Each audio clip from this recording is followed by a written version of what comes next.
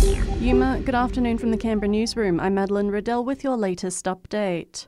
The federal government's cheaper childcare package will be introduced to federal parliament today. The government wants to lift the maximum subsidy rate to 90% for the first child in care, increase the subsidy for families on lower incomes, and extend the subsidy to outside school care. Federal Minister for Early Childhood Education Anne Ali says it will benefit around 1 million families. So this is huge reform. Their out-of-pocket fees are lower. This means that women want to go and work more than 2 days a week if they can do that. The inquest into alleged Sydney fraudster Melissa Caddick continues today with her husband to take the stand. Anthony Coletti is on the witness list and comes a day after Melissa's brother pointed the finger at investigators over her suspected death.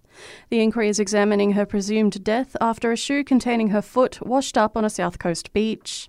We have heard from the Prime Minister ahead of the funeral for former Japanese PM Shinzo Abe, who was assassinated in July.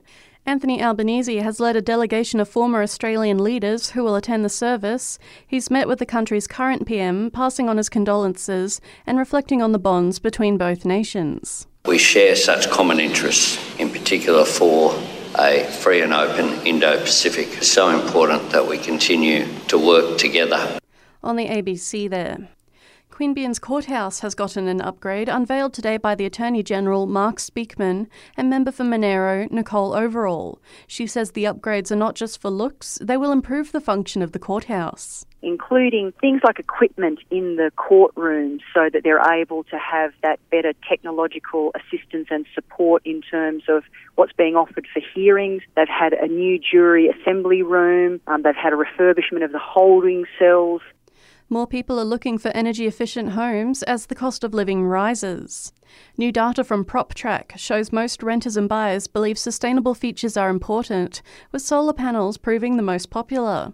It also found the ACT was home to the highest number of efficient homes.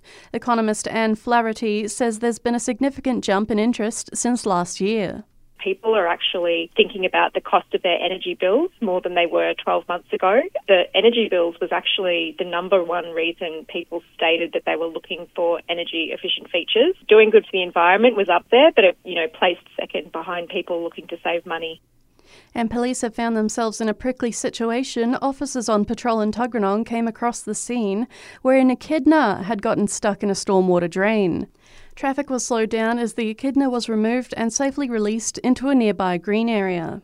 And that's the latest in news. I'll have another update for you right here later this afternoon.